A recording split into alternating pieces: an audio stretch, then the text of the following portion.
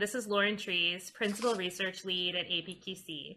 Please remember to rate, review, and subscribe to APQC podcasts on Apple, Spotify, or wherever you get your podcasts.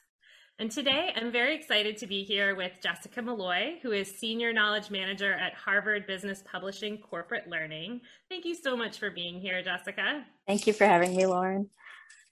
And I wanted to talk to you, Jessica, because your experience in the knowledge management space has been kind of unique. In the time that you've been working in KM, you've been involved in setting up 3 separate KM programs from scratch, from nothing, building from the ground up in different industries, different organizational cultures.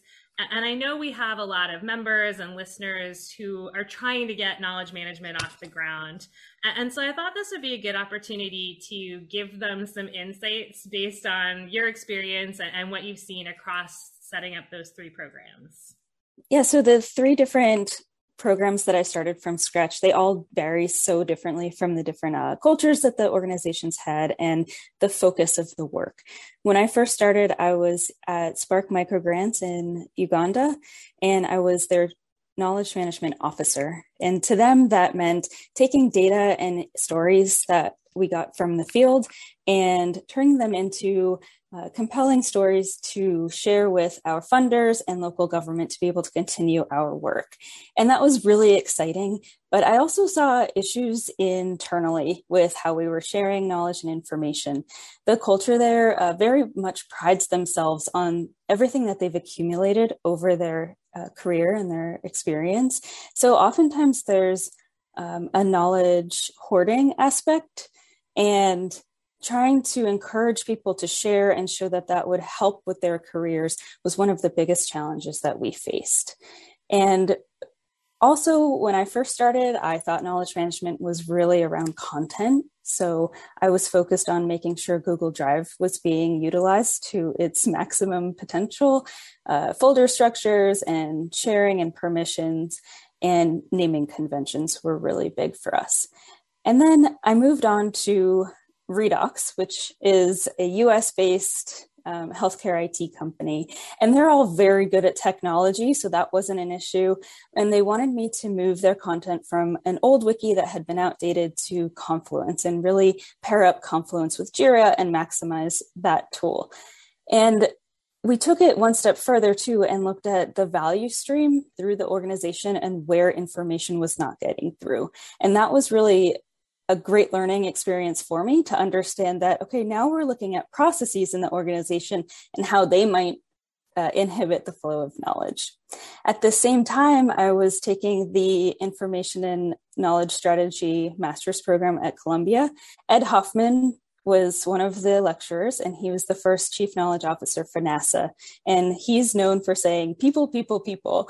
And he taught us that that is one of the most important parts of knowledge management. It's not where are the documents living or how are they stored. That's definitely important. But when we're talking about true knowledge transfer, you have to get to the level of the people, figure out who knows what, and connect them together. So you act as a bridge. And so coming into a new organization and starting out from scratch as the only knowledge manager in an organization, you have to learn who knows what really quickly and be able to start matchmaking. And that's exciting, but it's also really a challenge. And so now that I'm at HBP, I'm focusing not only on content, I'm really looking at processes like I learned at Redox, and of course the people aspect. We're looking at technology and governance, and that's a lot to focus on. So instead of looking at all of the different gaps in the whole entire organization, I picked a few smaller pilot projects and applying all of those components to smaller pieces to see how we can be successful, and then use that to then expand it to the rest of the organization. I know that Nick Milton talks about that a lot in his KM strategy book, so those have been helpful for me. And if anyone else who's listening is starting a program, I would highly recommend those books. I love hearing that because it's the story of these 3 programs, but also your evolution in knowledge management and understanding more about the different pieces and how they come together. I feel like when you're starting knowledge management from scratch, there's defining what is knowledge management for the organization. You were kind of talking about that. Is it content management? Is it solving a particular knowledge flow problem? What is it that we're doing? And then there's the who knows what part that you're talking about. And then obviously the what's in it for me. Why do people want to do this? Why do they want to name their files a particular way or go share what they're doing? So obviously 3 very different organizations and every sense of culture. So I wanted to ask you, how do you feel like the organizational cultures that you've worked in have affected how KM is perceived and how it's adopted? Mm-hmm. Yeah, that's a good one. So when I was in East Africa, I was seen largely as an expert, even though I didn't have much expertise. And I'm sure that has a lot to do with like perceptions around Western education or things like that. And that was actually hard to push through and encourage people to understand that they actually are the experts. They have the information and the knowledge they need to be doing this work. We just need them to share it more. And just being a facilitator more than an expert was really important in that culture and helping people really shine with what they already know. And then the culture of Redox was one of the best that I've worked in. People at Redox were very good with technology. Of course, it's a healthcare IT company, and they're very motivated to do their work. They're passionate about it, and they have a lot of great ideas and innovations. So I kind of took a backseat and was learning from them on how they maximize the potential of the different tools they're using. And then we worked together to make sure that it was being shared throughout the organization. So it was really a partnership and a learning for me to figure out how best to work in a culture that is so good with technology. And now that I'm at HBP, it's a publishing company, and we don't have as many people who are top-notch technology experts, but there's a willingness to learn. Everyone in the whole organization is passionate about learning, of course. So it's been really great to work with a team that they want to listen, they want to take part, and then they're very willing to jump in and help. And that is so crucial for someone who's coming in, starting a KM program from scratch and trying to really do it as a one-person show. Having those people who are willing to coordinate and collaborate is really excellent. So I think that's a perfect lead into the next piece that I wanted to ask you, which is we've been having a lot of conversations, especially as people move more to the digital workplace, remote and hybrid work, around how knowledge management affects the employee experience. So I wanted to ask you how you see that relationship play out. I think that better knowledge sharing it leads to a better employee experience overall. And I've seen that especially with onboarding. Onboarding is really the first time that an employee gets to see how an organization works. So if you deliver them the most important information to get started, and then also have a plan for, 3 weeks down the line, they might not remember what you mentioned the first week, but they know how to access it really well. And having all of that figured out ahead of time will make the employee perceive your organization that much better.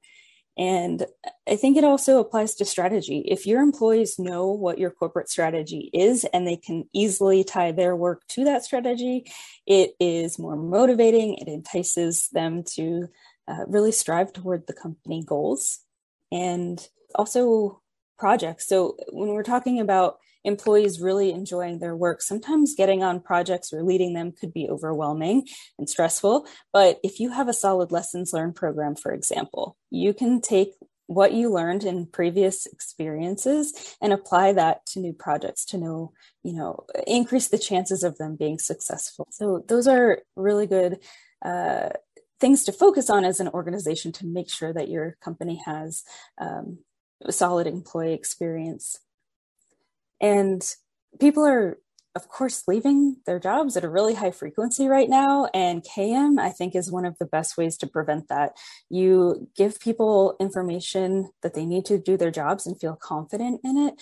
And you're not forcing them to search for content 2 hours a day. I think it was like 2020, McKinsey did a study, and it was like 1.8 hours a day are being spent searching for information. And if you could eliminate that, people would have more time to do things that they actually enjoy in their work. They'd be more motivated and more innovative with their time. So Jessica, I wanted to ask you, we've talked a little bit about this relationship between KM and the employee experience. How do you feel like that's changed in shifting from face-to-face versus remote work? And I know you've had experience in both environments in KM. Yeah, it's definitely changed the field of knowledge management a little bit. I think people are still trying to figure this out. One of the biggest challenges is the number of serendipitous knowledge transfer conversations that take place naturally. You don't really bump into people in the hallways or see them in the kitchenette at work as often. And even socializing after work, where you might have a vent session with your colleagues, those are far less frequent these days. I know at one time I visited the Google headquarters, and they have invested so much in making sure that their office spaces encourage that kind of interaction. And now you see them really pushing to bring people back into the office because of that. So in some ways, the work of a knowledge manager has sort of taken to facilitating unnatural conversations.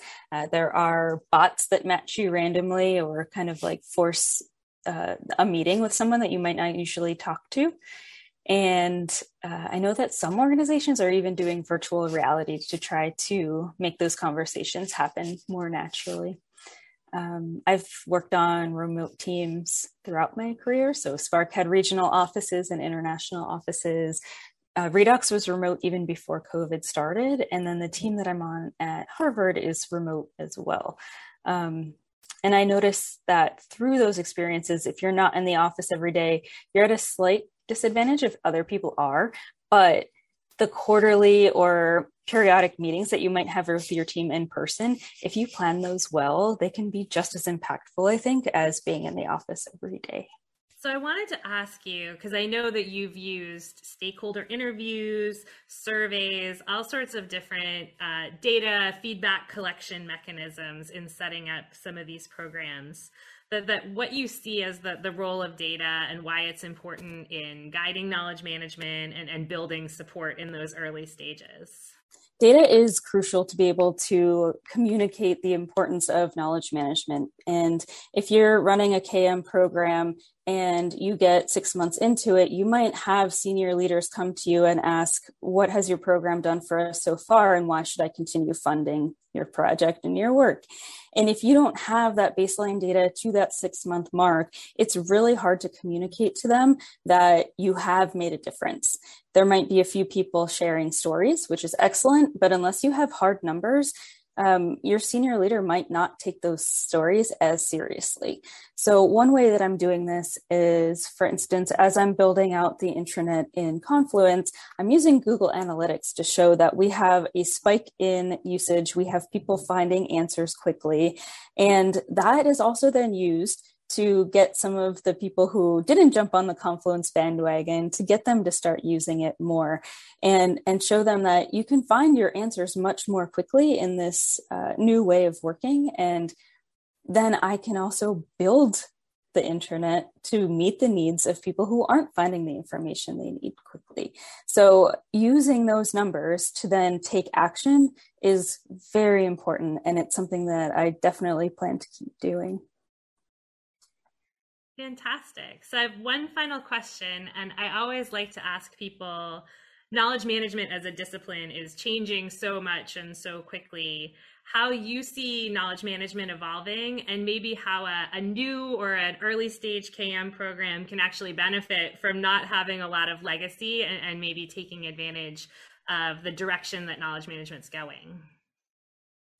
That's a good one, because a knowledge management at its core is really all about people. And it doesn't matter to me which technology you use, because you still need certain components to make it successful. So whether you're using Teams or Google Drive or Box, you still need to be able to have content named properly in architecture that makes sense, tagging, etc. And you need people to be having conversations and sharing information. What I will say is, of course, technology is getting better, and being able to help people through the change management and the different ways of working is really important for any KM program. And to you yourself, if you're a knowledge manager, don't be afraid of trying out new technologies. AI is all the rage right now in the field, and if that scares you, it's okay, but like, you have to learn it sooner or later, because I think that's going to be really impactful in the field as we go along. I'm not sure, there's probably so many changes coming that no one can even forecast at this point, so I really think just being open to those changes and jumping on them as soon as possible to learn about them and experiment. It's okay if you fail, but I think that openness is really important. Well, I think that agile experimental mindset is really important for knowledge management as things change really quickly. And also, I think some people can get intimidated by things like AI because they think they need to be experts in the technology. And you just need to learn enough about it to figure out how to use it to apply to your business problems, right? Right, exactly. Well, I think that that's all we have time for. Thank you so much, Jessica, for joining us today. And thanks everyone for listening. If you want to learn more about setting up a KM program or adjusting KM to your culture, about KM and the employee experience, please visit us at apqc.org.